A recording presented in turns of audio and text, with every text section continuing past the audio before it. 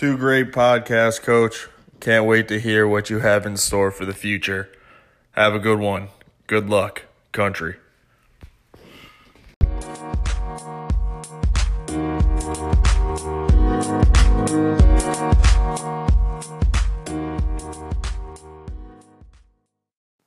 Coming to you from the Tanglewood Studios on the Baseball 101 Network, this is the Baseball 101 Go Six podcast.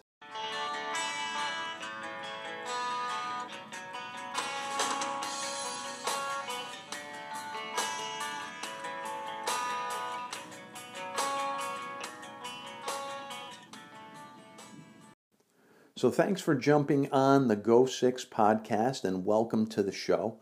If you're here, you found us on the Anchor app. You might have found us on Spotify or some other platform where podcasts can be found. On the Anchor app in particular, there's a message button. And if you tap that message button, you'll be able to leave us an audio message, whether it be a question or a comment. That's actually how we opened the show tonight. One of my former players, Adam Mashad, had been listening to the first two podcasts and left a nice comment, so we opened the show with that. We have another message that came in the form of a question, so I'll be answering that a little bit later, but I think that's going to be a really cool feature where listeners can interact with the show and actually get on the podcast. And we'll use some of their valuable information with regard to questions and comments, and it'll really help with content for the show. I think that's going to be really great. This has been a lot of fun. We've had some great positive feedback so far via Twitter, via text message to me. So we're going to continue to work hard at it, try to get 1% better, as we talked about in a previous episode. Try to get 1% better every week. Try to work on the sound, make sure the sound's good, make sure the transitions in and out are good, make sure the guests can be heard pretty clearly, and continue just to try to work and get that better. We have a great show planned for you this week. We're going to talk about Major League Baseball for a little bit. We're going to get into coaching and what it takes to be successful coaching as a head coach and assistant coach at various levels. We also have a great guest for you this week, great guest. He is a 3-time National Coach of the Year. He's a 2-time national champion, a great man of faith, tells some great stories and has some fantastic insight. Andy Lopez from the University of Arizona. So that'll be fantastic. We will also have our playlist Song of the Week, which I should mention, if you're listening on another app besides Anchor, you won't actually hear the songs. You'll hear some of the background music or the transitions in and out, but you won't hear the real songs on those other apps. But for the playlist Song of the Week, we'll explain what song it is, and maybe you can go check it out and add it to your playlist. Matter of fact, today I was at the gym, really got into REO Speedwagon. Loved it. Just one of those times where the timing was right, and really enjoyed the playlist that I had today, the REO Speedwagon playlist. So who knows, maybe one of their songs will end up on our playlist Song of the Week. But we're excited to get going here on the Go Six podcast, and we'll be back in a minute.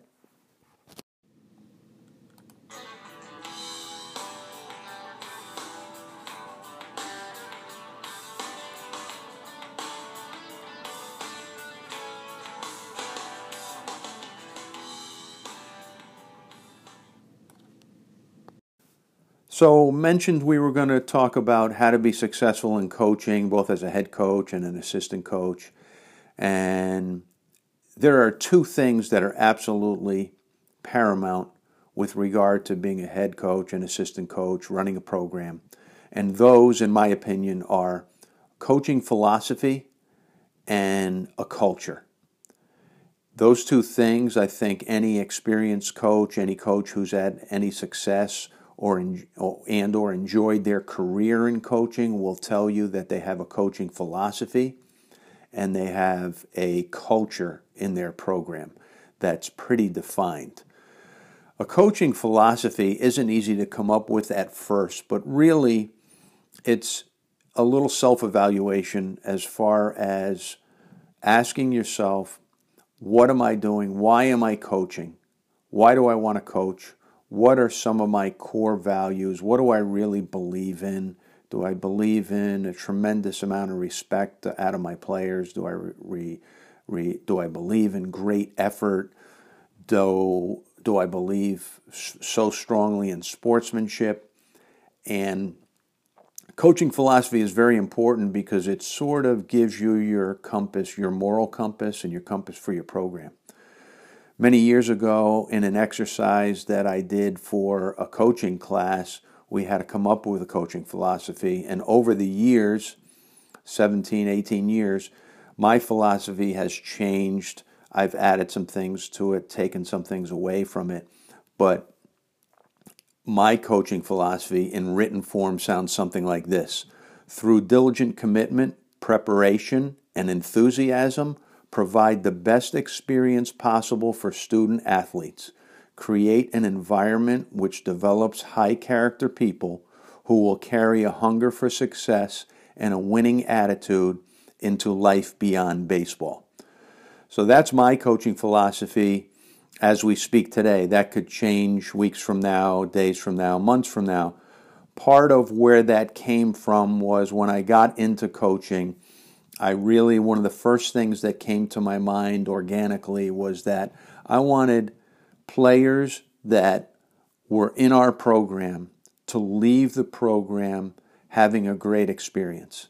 And years later, look back at it fondly and say to themselves or other people, I really enjoyed my high school experience or my college experience or my summer ball experience. I really enjoyed that. I got better along the way. I learned some things that helped prepare me for life. And all of those things, in thinking about all those things, if you notice, we're not necessarily talking about wins and losses, although practicing some of those things, the wins sort of take care of themselves. So coaching philosophy is something that every coach should have and take time developing, and don't think you're going to come up with one in a day, in a night, in an hour. Keep revising it, adding to it, revisit it. And the biggest thing is hold yourself accountable. Occasionally, I'll look at my coaching philosophy and ask myself, am I doing all these things? Am I living up to what my coaching philosophy is, what I wrote down, what my values are? And if I'm not, I need to do a better job of it. And if I am, that's fine, but I may need to modify, add some things, take some things away. But with regard to coaching philosophy, I think it's something that if somebody asks you, you should be able to describe it in 2 or 3 sentences. Mine's a little long, quite honestly. I think there are several other coaches who will tell you, and you might hear Andy Lopez talk about a philosophy of his today, but I think some other coaches will tell you that theirs is a little shorter, but it should be all-inclusive. It should be very descriptive. So coaching philosophy, very important with regard to running a program, being a coach at really any level, whether it's Little League, whether it's youth baseball, travel baseball, high school, college, summer ball, and I'm sure major league coaches professional coaches have a coaching philosophy, and I'm sure at times throughout their career someone had asked them, what's your philosophy? So very important at every level to develop a coaching philosophy. The next thing in a program would be culture. And culture is really something that you develop over time. It takes a lot of time if you're new to coaching or if you're new to a program. So, for example, I coached high school baseball for a while, left high school baseball, went to college, coached summer collegiate baseball, went back to high school with a new program, developing a new culture. It takes time. It takes time. Culture really is expectations, values, beliefs, attitudes, behaviors that are shared by your team. And everybody should know over some time what the culture is, especially your older players and your captains. After a few years, they should know what the culture is. Team members should understand it. There should be common goals. There should be trust, an all-in attitude where everybody buys in. Another example would be input without fear. In other words, players have some input into what they think maybe a practice plan should be or the team needs to work on overall, and they should be able to have some of that input without feeling afraid that it'll work against them in some ways. And after a while, culture sort of runs itself. And again, we'll talk to other coaches along the way in this podcast, but I think many coaches would agree that culture developed over time ends up running itself a little bit.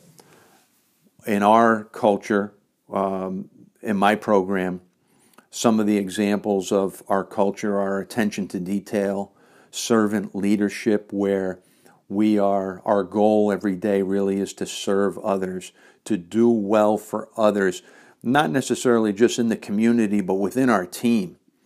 Within our team, I want our guys to walk out on the field and find out how they can help somebody that day get better, how they can help somebody that day become a better player, a better teammate.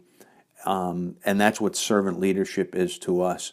I think we would say that our players in our program are uncommon. They're not average in any way. We stress accountability. Those are just some examples. Another culture item would be allowing players to play without fear, to play loose on the field. Another thing that Andy Lopez will talk about later as far as how he is in practice versus how he is in the game, and allowing the players to play fast and loose and not worry about, I made a mistake and the coach is going to take me out. Pitcher made a bad pitch, he's looking over to the dugout thinking he's going to be taken out. So as far as I'm concerned, I have jotted down about 8 attributes that are important in culture, or that could be good examples. And they are: 1, respect; 2, trust; 3, results-oriented. Everybody's got to be results-oriented. We're working hard. We're doing these things because we want positive results, and everybody has to be on board with that. Teamwork it almost goes without saying. Player engagement with the coaching staff, player engagement with regard to input on a lot of things.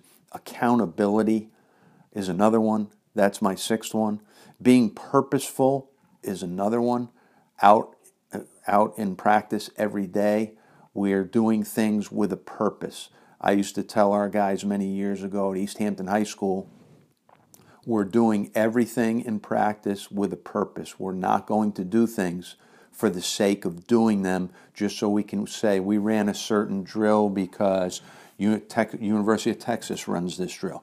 No, we ran this drill because it's pertinent to what we're trying to do. We need work hitting the ball the other way. We're going to have a drill that puts the tee in a certain place that allows us to get our hands through and hit the ball the other way. So every single thing we do in practice is purposeful, and another important part of culture.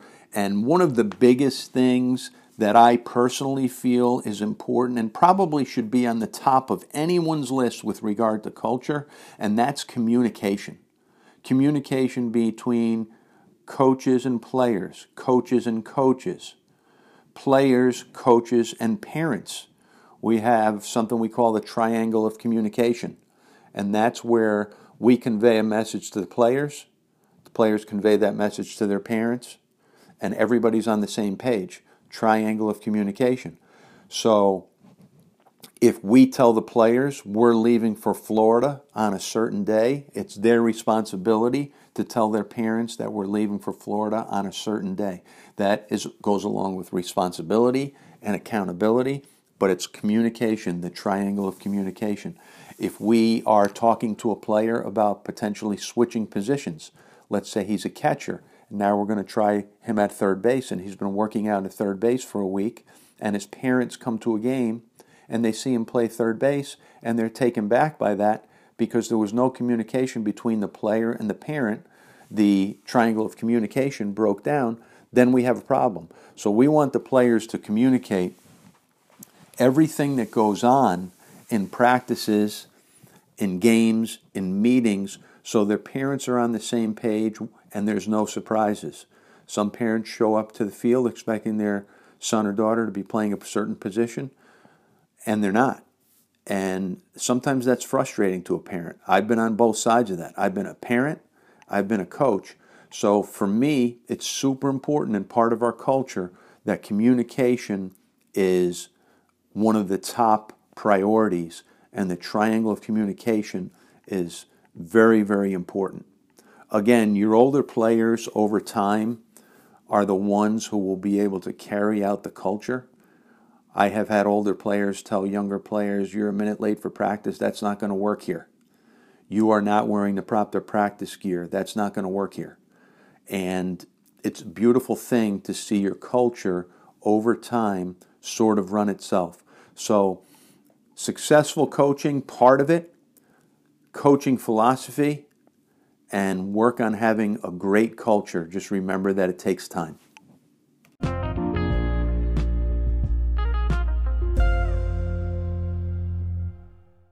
Thanks for joining the Go Six podcast. We're so blessed and grateful to have our next guest, retired and legendary coach Andy Lopez.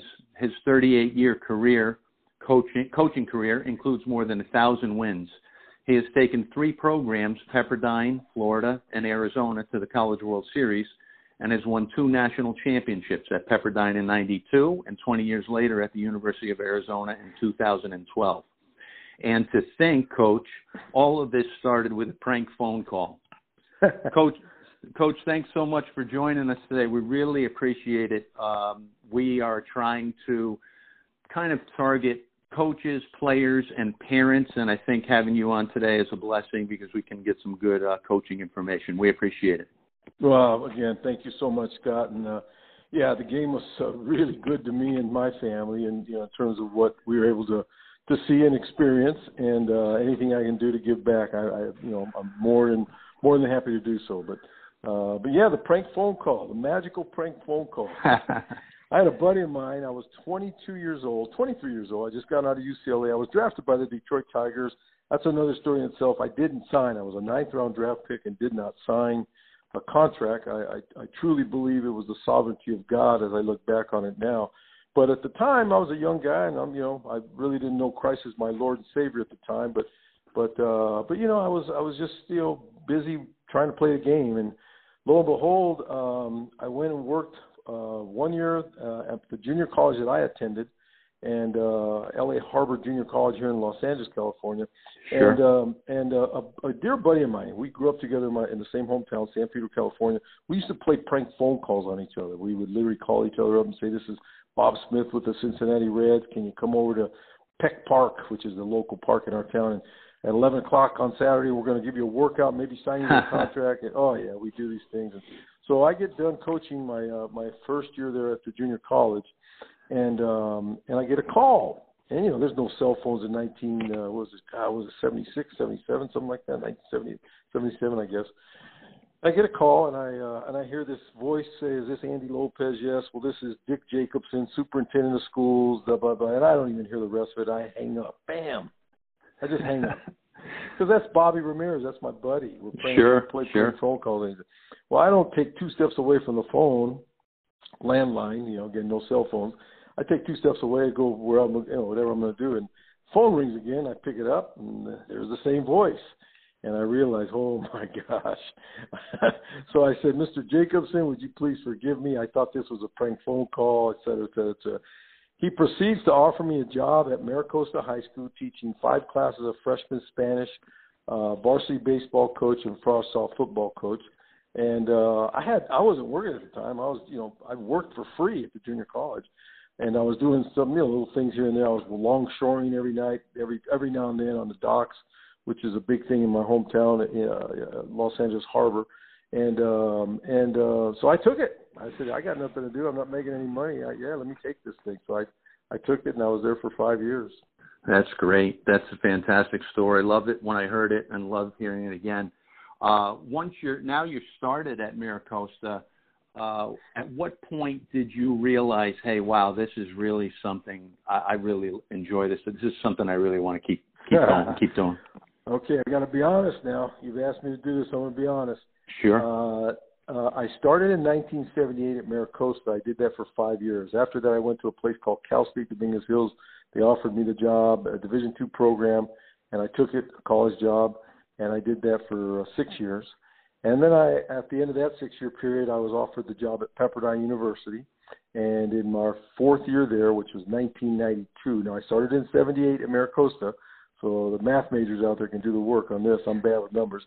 So in 78, I took the job at Maricosta. I did it for 5 years, and I went to Dominguez Hills. I did that for 6 years. And in my 4th year at Pepperdine University, the Lord bless us, we won the national championship. We beat Cal State Fullerton, Augie Garrido, and won the national title. And on the flight home, my wife, I got married my 2nd year at Dominguez Hills to my wife. And on the flight home, my wife nudged me in the arm and went, "You probably need to stay in this profession." She said that. She said that because in 1985, I tried to take a job with UPS and get out of the profession.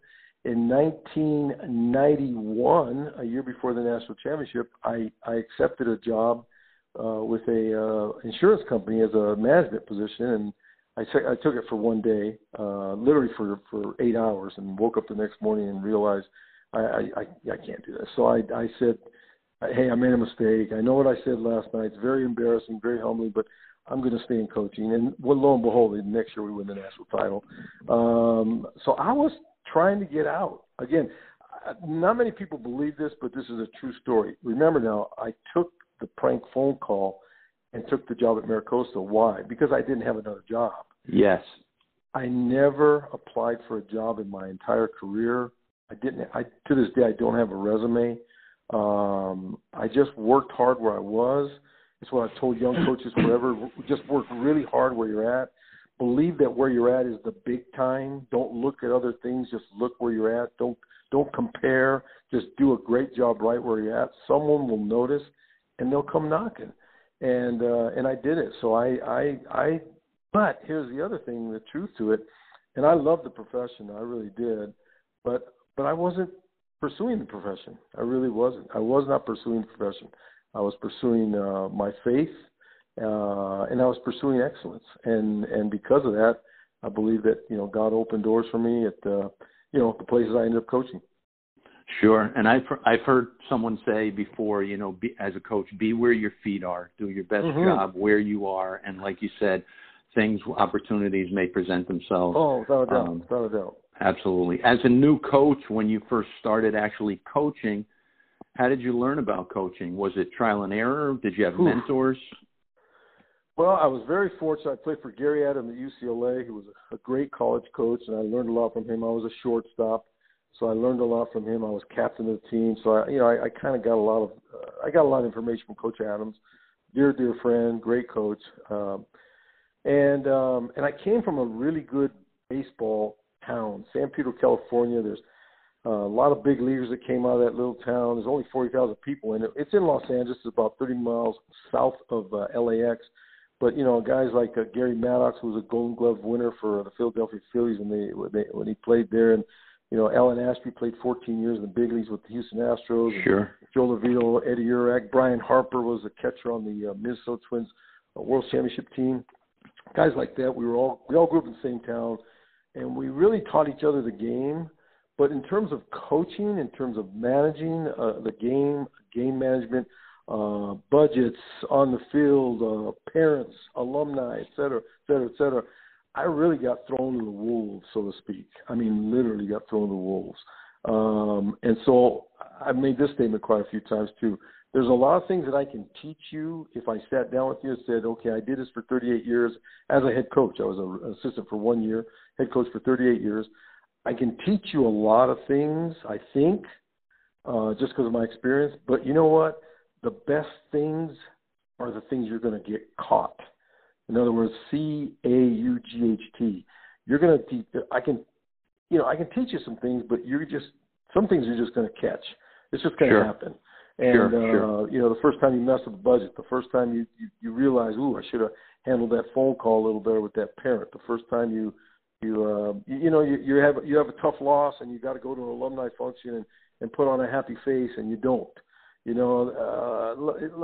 I learned the hard way, so to speak. I had great people that I admired, that I played against and coached against. You know, the John Scalinuses, the Jerry Kindles, Augie Garrido, Skip Bertman. I mean, Mike Martin. I was fortunate to coach against really good coaches. And you know, the beauty of that time of life is I could go to those guys and literally say, Coach, how about this? You know, I see you guys are doing this. What about this? And you know what? I don't know how it is nowadays, but boy, I'll tell you, those guys were so receptive to a young coach. So I had a lot of mentors, Mark Marcus, Mike Gillespie. I had a lot of good people in my life, and they helped me. They helped me along the way. Yeah, I feel like baseball lends itself to that maybe more than even other sports, having coached a little bit in other sports at lower levels. But baseball, it seems that coaches, especially ones that have been in the game a while, really enjoy sharing information and helping younger coaches. I know many helped me along the way. So that's really great, good stuff. And I would encourage a young coach to ask those old guys. Don't feel shy. Ask them. You'd be surprised. I couldn't believe how many times young coaches would say, "Oh, Coach, I want to give you a call." And I said, "Yeah, give me a call." And they say, "Oh, well, I know you're really busy." I'd go, "Oh, yeah, everybody's busy though. Like, you know, the plumber's busy, a banker's busy, you know, a house painter's busy. But call me and we'll talk. We'll talk about the game." So, Absolutely. I've heard you say multiple times that practices belong to you and the games belong to your players. Can you elaborate on that philosophy a little bit? Yeah. You know, again, as I probably heard over this interview, like the most important thing in my life is my faith in my Lord and Savior Jesus Christ. And it's been 40 years now since I surrendered my life to Christ. And but I was I grew up in the projects. I was in a street gang for 2.5 years. Not like gangs of today, thank God, man, oh man. But you know, 15 Mexican kids in Rancho San Pedro. We call ourselves the Persuasions, and you know, I wish I could say we were out selling Boy Scout cookies, but we weren't. Mm-hmm. So I had a real toughness to me that was ingrained in growing up, and so even in my faith, I joke with people a lot. I was more of an Old Testament guy than a New Testament guy. Right. In the sense of it was sometimes very difficult for Andy Lopez to turn the other cheek. I'm not going to lie, and I hated losing, and I demanded excellence. I'm a very disciplined man, and I demanded it out of my program. So I was very intense as a coach during practice. Man, practices were mine. If I started yelling or screaming or we're going to run sprints or we're going to do this, they belong to me, because ultimately my goal is to get these young guys ready to be successful. Everybody wants to be successful. There's a scoreboard out there, and they're keeping score. It's, you know, and I used to tell my players all the time, hey, fellas, man, the clouds aren't made of cotton candy, and the bushes over there in the right field corner, you can't eat those. They're not gumdrops. Sure.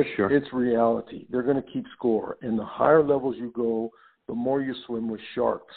I want to prepare you to go to the Division I level. I want to prepare you to go to pro ball. I want to prepare you to have a great marriage, to be a successful businessman.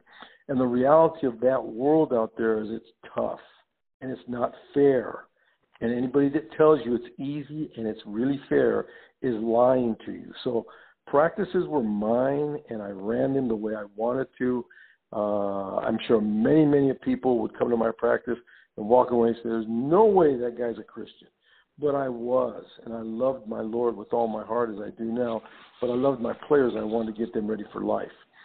Games, I said, belong to them for this reason. I didn't want them doubled up in concentration. I didn't want them looking at me if they made a mistake. I didn't want them looking at me if was I happy, was I sad. I tried to teach my athletes that practices were mine. Pay attention to what I'm saying and what my staff is saying, and be diligent to give every effort to not only understand it, but to apply it and to retain it. But games, they're yours. I'm going to sit over here in the corner, and you make the biggest mistake in the world, I'm not going to say a thing. I may talk to you tomorrow at practice, but I'm not going to say a thing. And you get the biggest hit in the world, you know what? I'm going to pat you on the back. The games are yours. The game's a hard game, so I want you to concentrate on the game. I don't want you to be concentrating on Coach Lopez or anybody on staff. Again, are they happy? Are they sad? Did I make a mistake? Are they upset because I made it? No. Let's get that out of the system. So I made that real plain to our guys, and I think they understood it because our practices were very intense. And games, quite honestly, like I said, we sat there and I said, I'm going to try to make the decisions and put you in the right situation to succeed. But ultimately, you're swinging the bat, you're throwing the pitch, and you're catching the ball. I'm not doing it, So sure, go get it. Sure. Go get it and have a good time doing it. Yeah, it sounds like such a sound philosophy because you watch a lot of games at every level. And a lot of times when there's mistakes made in gameplay, whether it be baseball, even basketball, I see it probably even more where the player's immediately looking over to the bench. Exactly. Now sometimes maybe over to parents too, but mostly to the bench and look, am I going to come out? Is he mad? That kind of thing. I think that's a really sound philosophy, and it allows them to play free and easy, which ultimately helps the program, helps the team. I agree, 1,000%. That was my philosophy in a nutshell. Games were mine, or practices were mine, and if I came out and jumped around like a nut for 2 hours, that was because I thought it would help us. But the next night at the game, I'm going to sit over in the corner. I mean, you're barely going to find me. I didn't coach third base. I did early in my career, but toward middle of my career, I started just staying in the corner of the dugout, and you guys go, man. It's your day. Have a good time. Sure, absolutely. I've been dying to ask you this, and I love asking this question of a lot of different coaches at different levels, but especially at the highest of levels. I'm going to take you back to the 2012 College World Series with Arizona. You're an out away from the championship with a 4-1 lead, but the bases are loaded. I mean, it's not easy. Can you recall what's going through your mind at that exact moment, and then the feeling when you see the lazy fly ball to right field that's going to hopefully wrap it up? Ironically, this is, after 38 years of coaching, or 30-something years at that time. But, I've been there a few times. I've been to Omaha a few times and was fortunate to win the national title. But the line drive before the flyout was very candidly, I was really relaxed. Mm-hmm. I mean, I know bases were loaded. I know their catcher was up, he's playing in the big leagues now. But they had a young man, I don't recall his name, but the line drive before the flyout was a line drive that I thought was through the infield, and I thought, okay, we're going to be up by 1 run. They're going to get 2 runs on this, so it's going to be 4-3. Right off the bat, I went, okay, that's 4-3 now. What am I going to do with this next pitching decision? What have you? It went right to our second baseman, and it's probably the greatest base running I've ever seen by a college base runner. But I thought line drive double play, we just won it, and their runner at second got back, and he was there, and he was safe. Yeah. But after the play, I didn't even go out and argue the play. In fact, I was in awe of it. And Ray Tanner's a dear friend of mine. He did a marvelous job at South Carolina, great coach. But I remember thinking at that time, after that play, if that ball didn't get through, we're in pretty good shape. Right. Sure. Just because the game is, I've been on the other side where you make a great pitch and he bloops it over the first baseman's head, and as much as you don't want to think this, you're going, oh man, something ain't going good here. There's going to be there's a momentum switch here on that bloop base hit. Sure. Base hit. So as soon as the line drive was caught by our second baseman and didn't get through, I felt pretty good. Even though it was bases loaded, I went, I think we're going to be all right here. And, we got the lazy fly ball and we won the thing. So I was more wrapped up on the at-bat previous to that one. Sure. Yeah, absolutely. Yeah. Interesting. Great stuff. I know your bio, and I know, everybody who interviews you goes through the bio, those national championships and all the successes. But I've heard you speak pretty candidly and pretty eloquently as to why that's not necessarily your identity. In fact, I've heard you say, the phrase, I'm indifferent to human achievement, but have a passion for excellence. How do you explain that? And how do you think that helped you or helps anyone in coaching? Yeah. In 1992, I took a team, Pepperdine University. We went to the College World Series. I'm going to give you kind of a long drawn-out answer to this question, but I think it has to be answered this way. Sure. Because it's what happened to me. Up until 1992, I was like every young coach, trying to be successful, trying to keep his job, trying to climb that so-called ladder. I got married in 1983, And so my bride, we had 4 children. They're all kind of out of the house now, but, they're little guys back then. And I'm at Pepperdine University, and we take a team to Omaha, and we win the national title. Now, the kicker to it is at the banquet before the tournament starts, they ask every coach to come up and introduce his team and say a little bit about their team. That year, Ron Fraser from Miami was there, Augie Garrido was there, Mike Martin was there, Bob Alano was there. There were some real heavyweights there, right? Sure. And here's this 37-year-old Mexican kid from L.A. from Pepperdine University, and we show up, and the guy that's the MC says, he says, now we're going to have the Pepperdine head coach. It's Pepperdine. We're going to have the Pepperdine head coach come up and tell us a little bit about his team. And so I kind of, okay, that's okay. He didn't, Pepperdine wasn't they haven't been there a lot. They haven't been there a lot, So I understand that. He says, okay, Al, you want to come up here? Hey, Al, come on up here. Al Lopez. So to this day, when I talk to my players from that program, they call me Al as a joke. Hey, Al, how you doing? Sure. And every now and then they'll say, hey, Coach, you think they understand how to say Pepperdine now? And I go, yeah, I think they do. But anyway, now that's the premise to this whole philosophy. We win the national title. So we win the dang thing, right? We're now the national champions of college baseball, 3,000 students, and all the rest.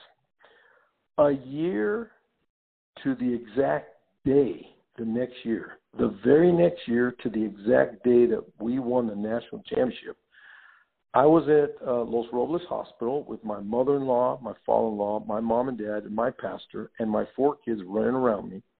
My wife was going in for thyroid cancer operation, and they weren't sure if it had gotten into different parts of her glands, what have you, and it was a 6-hour operation. And I remember sitting in that hospital and saying, Lord, I don't ever care if I win another game. Mm-hmm. I just want my wife. And I want her healthy because I got these 4 little kids, and how the heck am I going to raise these kids and so on and so forth. Well, she was fine. It's great, and thank God everything's been fine ever since. And from that moment on, I said, you know what? This can't be my identity for one reason. A year ago, I was on the top of the world, but that has no factor on what's happening in this hospital for the next 6 hours. Sure. So from that moment on, I said, I will have an indifference to human achievement, because it's easy to get caught up in human achievement, to look at all the awards, to look at the people slapping you on the back, et cetera, et cetera, et cetera, and you lose your identity in that. My identity will be that I will be a Christian man, a good father, a good husband. I will seek excellence, but I will not allow the awards and the accolades to be my identity. So I said, I will have an indifference to human achievement, but I will seek excellence. I'll have a passion for excellence. As a husband, as a Christian, as a coach, I'm going to get after it. But I'm not going to let it be my identity. And so that's basically where it all stems from. Is I taught my athletes that. All the kids, all the young men that played for me after the 2 national championships know that I pulled them in after the game and I said, fellas, we just won the national title. What a phenomenal moment. You'll remember this moment the rest of your life, but it cannot be your identity. Your identity is who you're going to be as a man, as a husband, as a father, as a son, as a businessman, what have you. But this can't be your identity. But man, is it a great moment. And man, it's a moment you need to cherish the moment. But it's but a moment in your life. It can't be your identity. And sure. Sadly, in athletics, sometimes we allow it to become our identity. Yeah, absolutely. And you know what? You have the highest of highs, and then right, Scott, you have the lowest of lows. Sure. And I think it's a great lesson for anyone really as an athlete or in coaching, because you do get sometimes caught up in the wins and the losses, and then feel pretty proud and sometimes dwell on the wins maybe a little longer than we should. We dwell on the losses a little longer than we should. I heard you talking about how losses, kill you more than the wins. I often have conversations with my wife about, I don't know what the more extreme emotion is, the winning, the great feeling of winning, or the just absolute terrible feeling of losing when you look back and as a coach you could have changed some things. Yeah, if I could go back and do it, Scott, I would really enjoy the wins a lot more than the losses disturbed me. Sure. I was not a good loser. It did deny my faith, but I'm just being real. I'm being very honest and very realistic. Is, hey man, I'm not perfected, not on this side. I'm still working on being the man I need to be and the Christian walk that I need to have and all the rest. But man, I hated losing. Oh man, and it got to the point in my career where, wins, like we're supposed to win. Like we're supposed to win. We're supposed to win. Come on, I've been National Coach of the Year 3 times. We're supposed to win. Right. And when we didn't, holy smokes, man, it just, oh my God, it felt miserable. So if there's one advice I would give to a young coach, it'd be, man, enjoy the wins. Losses are going to hurt, but boy, every time you win one, try to enjoy the heck out of it. Yeah, precious. Of course. They're precious. Of course. Yeah. Hey, so your son, Michael, is a head coach at Howard College in Texas. Mm-hmm. If I were to get him on the line, what are some of the things he would say that you might regularly remind him about when you're talking baseball and maybe giving him some advice? Well, the first 2 things I say to him in text messages constantly are 2 things. Honor God. I say honor your God with your time. Whenever you get some dead time, honor your God in prayer and reading, what have you. Honor your God. And teach. Teach the game. Teach the game. I always believe this. I grew up in Los Angeles. I listened to Vin Scully my entire life. My father loved the Dodgers. I'm not a Dodger fan per se, but I listened to Vin Scully because my dad would listen to the games, and he'd have it on the radio all the time. Vin Scully could tell you when to hit and run or when to steal a base. I heard him on the radio on numerous occasions say, in that great voice of his, it's a 3-1 count now. It's a good time to stay out of double play, and they'll probably start the runner up, and there goes the runner on a 3-1 count. It's a good time to run now. It's a 2-2 count, and boom, there goes a runner on a 2-2 count. And I thought one day, I said, wow, Vin Scully could coach. Yeah, but Vin Scully couldn't teach. Maybe he could, but my impression is that he probably couldn't teach. In other words, right. There's a difference between coaching and teaching. In other words, I tell my son this all the time, honor your God and learn the game so you can teach the game. Teach that guy how to steal second base in a 2-2 count. Teach that guy how to make contact in a 3-1 count so his runner doesn't get thrown out to protect him and stay on the double play. So learn to teach the game. And by doing that, it means you ask older coaches. You get on videos. You buy books. You ask an old guy like me, what'd you do in this situation? What'd you do in that situation? But you learn the game so that you can teach the game. So those are the 2 things I tell them constantly. Yeah, absolutely. Great stuff. Great stuff. Thanks for sharing that.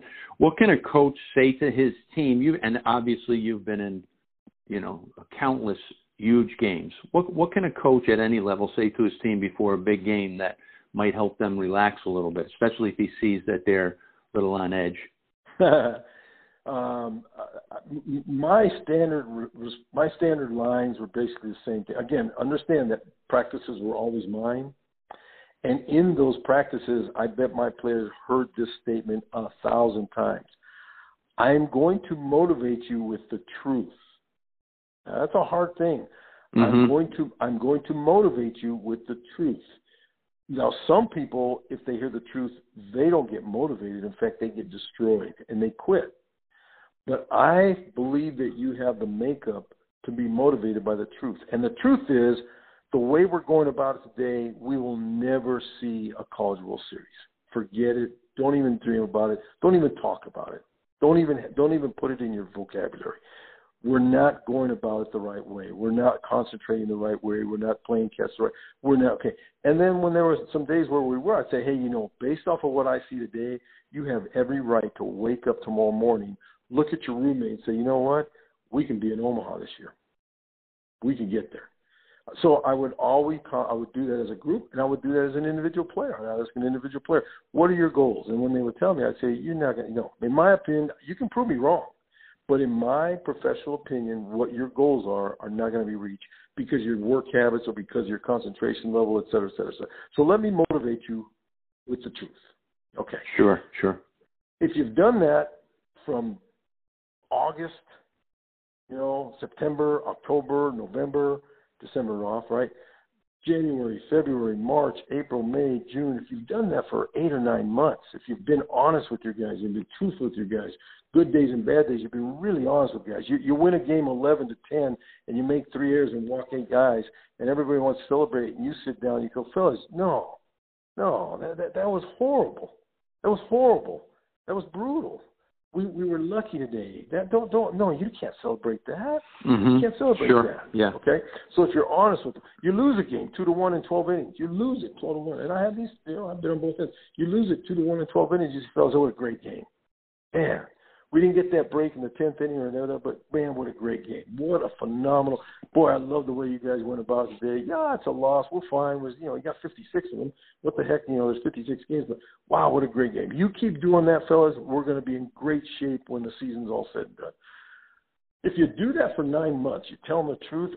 I really believe this, and I did this every time we got into big games. I would look them in the eye and say, fellas, you deserve to be here. You can be nervous. You can be a little anxious. Now, get it out of your system as quickly as possible and realize this. You deserve this moment. Now, have a good time and compete. Just compete.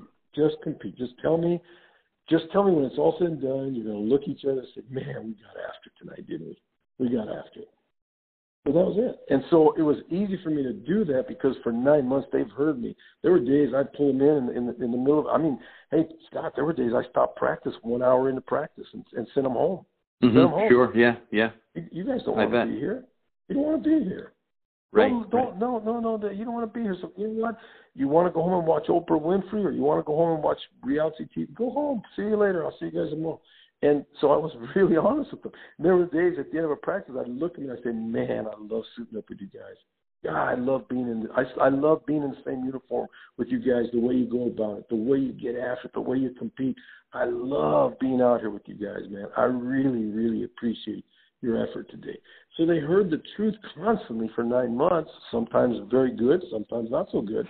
And so when you got to that big moment, you look them in the eye and say, hey, guys, you deserve this, man. And you know what? They go out and do it. They go out and play hard. Sure, fantastic advice because, like you said, those 8 or 9 months previously, your words in the key moments towards the end of the season or in a big game become very believable because they've been hearing the truth all year long. Yeah, and we all know this. Come on, I tell my guys all the time, hey, it's not who you are out here. It's who you are when you're away from everybody. Sure. Who are you when you're away from everybody? You're all by yourself. Are you working on the game? Are you studying the game? Are you becoming a disciple of the game? The word disciple in the Greek language means a disciplined learner. A disciplined learner. And I used to tell my players all the time, I'm going to coach players this year, and then by the grace of God, I'm going to have about 10 to 12 disciples. I'll take 25. But I know there's some players out here. You're players. You're in a baseball uniform. You play at the university. You're a baseball player. Congratulations. But, man, we need about 12, 15 disciples. We need guys that are disciplined learners. They understand the game. They break it down. They're disciples. And you don't do that in front of anybody. You do that when you're all by yourself. You become a disciple in your dorm room. You become a disciple all by yourself in a room somewhere, and you're learning the game of baseball. Well, I've heard you say that before, and I'm so glad you brought it up because it wasn't on my list of questions about the disciples. And I also heard you say once that out of all the years that you've been coaching and had a lot of success and in the most humble way, when you talk about that, you've mentioned that you've probably had 6, 7, maybe 8 guys who have played actually in the major leagues for a long time and had long careers and made a living out of it. And the reason you mentioned it is because you were expressing the importance of teaching life's lessons when you're coaching baseball. Right. No, I you know what? There's a phenomenal scripture in Jeremiah, the 12th chapter, the 5th verse. It says, if you race with men, it's God.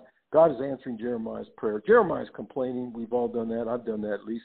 Complain about the unfairness of this, or this guy's recruiting and he's cheating. Gosh, come on, Lord. Everybody knows this guy's cheating. He keeps getting players, and now, we're trying to do it right. And God responds to him and says, if you race with men on foot and they have wearied you, how will you compete with the horses of excellence? And man, when I read that 40 years ago, I went, yeah, okay, that's me. I want to compete with the horses. And I've told my athletes forever, man, fellas, you have no idea what life has for you down the road. I've had 3 of my ex-players all lose their wives to breast cancer. And I've stayed very close to all 3 of them. And, boy, when they were going through it, all I could think about was, wow, how many days we were on that field, and they thought that was hard. They thought when Coach Lopez was yelling at them or making them run extra sprints or doing whatever, they thought that was hard. But how many times I would tell them, one day, fellas, you're going to really compete with the horses of excellence. Like, this is just men. This is 9-on-9 in a scoreboard. Of course. There's horses of excellence in your life. You might lose your job when you're 50 years old. Hey, you might come in one day and your wife says, I'm not happily married to you anymore. Yeah, I don't know, but there's things out there. In 2006, I took every Monday off and flew to Los Angeles from Tucson, Arizona, and spent the day with my dad, knowing that he was in the last year of his life. And then I came home Monday night, and Tuesday I'm right back at the office trying to win baseball games. That was no fun. That was hard.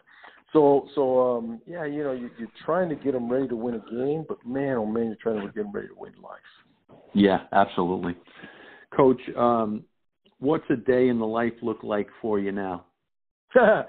Nothing, and I love it. No, no. I spend as much time as I can with my wife. Gosh, she was such a blessing to me. I mean, she never once in my 36 years of marriage, and she has been married to me since the day I took a college job. I didn't know her as a high school coach, so she was with me my entire college career. There was not one day in my wife or in my relationship with my wife Linda that she said, where you been, or why are you coming home so late?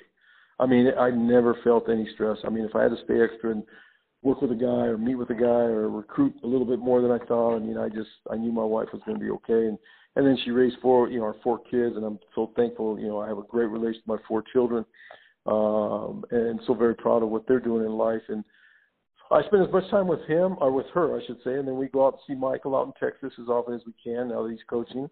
My other 3 kids are here in Tucson, so we get out and spend some time with them. And I'm doing television work. I do television work for the Pac-12. I'm a baseball analyst on the Pac-12 network, so I do some games every year and just relax, and that's great. Yeah, hang out. That's great. Well, we'll be watching for you in the Pac-12 network. We'll try to keep track of you. Really appreciate your time and some of the personal stories some of the personal things you shared with us in order to emphasize the stories. And I think I speak for a lot of people that you talk about the identity and you talk about indifference to human achievement, but a passion for excellence. And I think I probably speak for a lot of people that although you have the rings and the national championships and all that good stuff and famous for being a baseball coach, I think the man is what many of us respect and enjoy. And I really appreciate you being on the Go Six podcast today. Man, my pleasure, Scott. Like I said, I've been blessed in many, many ways. The Lord took care of me in ways I never ever dreamed. So I'm thankful. And if I can get back to this game, I'll do what I can. So thanks for having me. I appreciate this. No problem, Coach. Thanks so much. We'll talk soon. Okay, Scott. God bless. Bye now.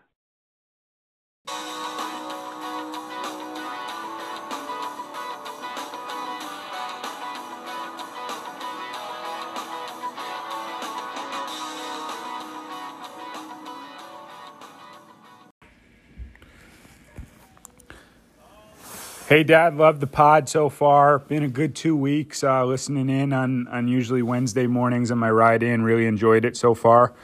I'm going to try to call in with a weekly question every week. This week, I'd like to go with, you played baseball starting in Little League and made it to, and were in Babe Ruth and got to the Babe Ruth World Series for several years and played at the Division II and then Division I level. Who's the best player you either played with or against in your baseball career? So there we are. That's an example of tapping the message button in the Anchor app and leaving an audible comment or question. That's my son Tyler, who's a big podcast listener and actually was some of the inspiration for doing this podcast. So try to answer that question for him right now. As far as a teammate, I played with a guy at Iona back in the 80s named Sam Talisano, and he was probably the most confident hitter I've ever been around at any level, both coaching, and I've coached some really great players at every single level. And this guy was the most confident hitter I've ever been around. I mean, he would go into games and just visualize and tell you that he was going to rake that day. He was going to own that pitcher. And most times he would. And you talk about barreling balls. A lot of times our goal is to barrel a ball a game or something like that. This guy barreled four baseballs a game on the barrel. He was an amazing hitter. He was part of our conference championship teams in 84 and 85.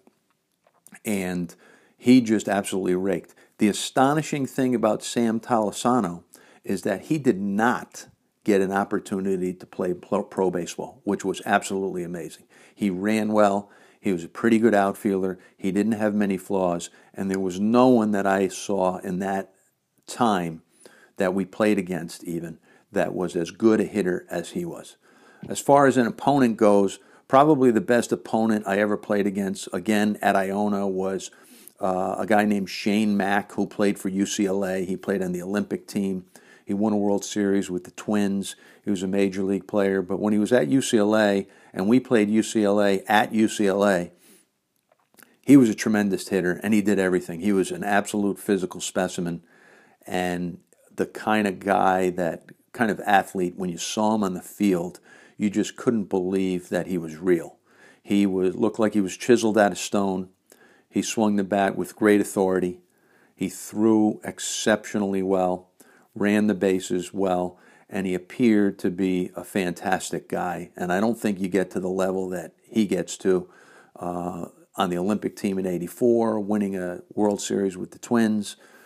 I don't think you get to that level without being a good person as well. So he's probably the greatest opponent I ever played against. Thanks for the question, Ty.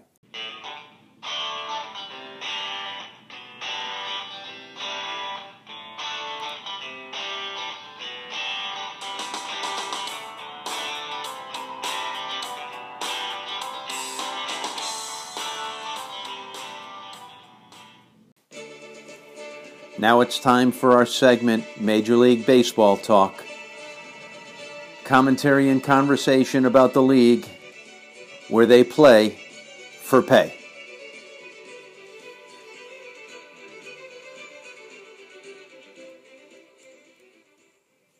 So a little Major League Baseball talk now. First, something very interesting just happened today, which is in relation to the Astros. I had a player that I coached. His name was Jake Myers. He went to Nebraska. I coached him in the summer when I was the hitting coach of the Mystic Schooners. He's come up through the Astros system, and he's an invitee to spring training this year. And he was drilled today in a game, which is pretty interesting because he wasn't on the Astros roster last year or any of those previous years. And he's just a spring training guy trying to make the team, and he gets drilled today. Who knows if it was deliberate or not? But just found that interesting. A connection, that I have, who's playing now, is gets drilled in a game with the Astros, spring training game with the Astros. One observation on rules this year for Major League Baseball: there's going to be a 3-batter minimum now. And that's the rule, really. There's a couple rule changes, but that's the one that's been grabbing most of the headlines. All pitchers, whether they're starters or relievers, they have to face 3 batters in an inning, or they have to complete that entire inning. And the only exception would be an illness that prevents the pitcher from being able to finish those 3 batters, or an injury. The main effect that this will have will be on those role players, those left-handed specialists in particular that come in for 1 batter. So that's going to be no more. It'll also affect those recent strategies that managers have where they use an opener, where they might use a reliever that's a really good matchup for the first few batters on the opposing team. They're going to have to stick with that pitcher for more than 3 batters, and that'll affect strategy. Managers are going to have to think ahead a little bit, and it'll be very interesting to see how that unfolds this year. The other thing that I'm usually fascinated by every year is the numbers that the odd makers put on the projected wins and losses for teams. And a couple stood out to me. And again, I don't bet, but I'm going to give you what I think is a lock, and that's the Dodgers over 102.5 wins. They were at about 99 or 100 wins before they got Mookie Betts, so that represented a couple wins maybe. Their lineup's going to be outstanding. Betts will lead off. Muncy will probably bat second. Turner, Bellinger, Seager, A.J. Pollock, who's a local guy from here in Connecticut, Will Smith. They're going to have a very formidable lineup. Those first four guys in the lineup all slugged close to 600 last year. So they're going to have a really strong lineup. But here's the thing. Their pitching depth is insane.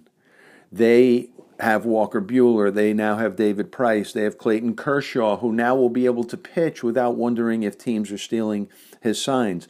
They have Julio Urias, Alex Wood. That's their start. That's their five-man rotation right there. And a guy named Dustin May, who pitched for them last year. I think he pitched. He had 4 starts, a 2.72 ERA, struck out 17, and only walked 3, and had a WHIP of 1.08 when he was a starter. Didn't do as well as a reliever. Had like a 5.11 ERA as a reliever. But a guy like him is going to start the season in AAA Oklahoma City. And that's pretty amazing because he'd be in most teams' rotations around the league. But the good news for the Dodgers is that if they do have an injury or something happens, he can come right up and fill right in. So their pitching depth is crazy. They had, I believe, 106 wins last year. There's no reason to think that they won't get more than 102.5 wins this year. That's a lock. On the other side, the under for the Toronto Blue Jays, 75.5 wins. The only significant acquisition they had in the offseason was Ryu, the pitcher from the Dodgers. They have those 3 guys in the lineup, Guerrero, Bichette, and Biggio, all major league sons of major leaguers. And that's the big hype. The big hype is that they're big names. They put up some decent numbers last year, but I don't think it's going to be the same this year. They play in a very tough division. They don't have any relief pitching. Their middle relief is terrible. So look for the Blue Jays to win less than 75.5 games. That's a lock, and that's the Major League Baseball talk for this week. So wrapping up another great show. This is a lot of fun to do, and if you're listening to this right now, know it's very, very much appreciated. You probably found this on the Anchor app or Spotify or some other podcast platform. Remember, on the Anchor app, there is a message button that you can tap, and you can leave an audible message in the form of a question or a comment. We'll take that, and we'll incorporate it right into the next podcast on the air. And it's a great way for listeners to interact with us. And I know I listen to a lot of podcasts, and there are not podcasts out there that have interaction with their listening audience. So I think that'll be a unique thing, and it'll help us continue to grow and be popular. If everyone listening to this tells one other person about it who's interested in baseball, at any level of baseball, any subject of baseball, that will also help us grow. So really enjoy it. Really appreciate you listening to us. Got to the point right now where we're at the playlist song of the week segment. This week's song is Colt Ford, Answer to No One is the song. It's from the album Declaration of Independence. It's also included on a compilation album of the same name, Answer to No One. Great song. Got to add it to your playlist for the gym or for anywhere. Pretty upbeat, cool song. So enjoy. If you're listening on Anchor, you'll hear the music. If you're not, look it up, Google it, add it to your playlist. It's been a pleasure. We'll talk to you next week.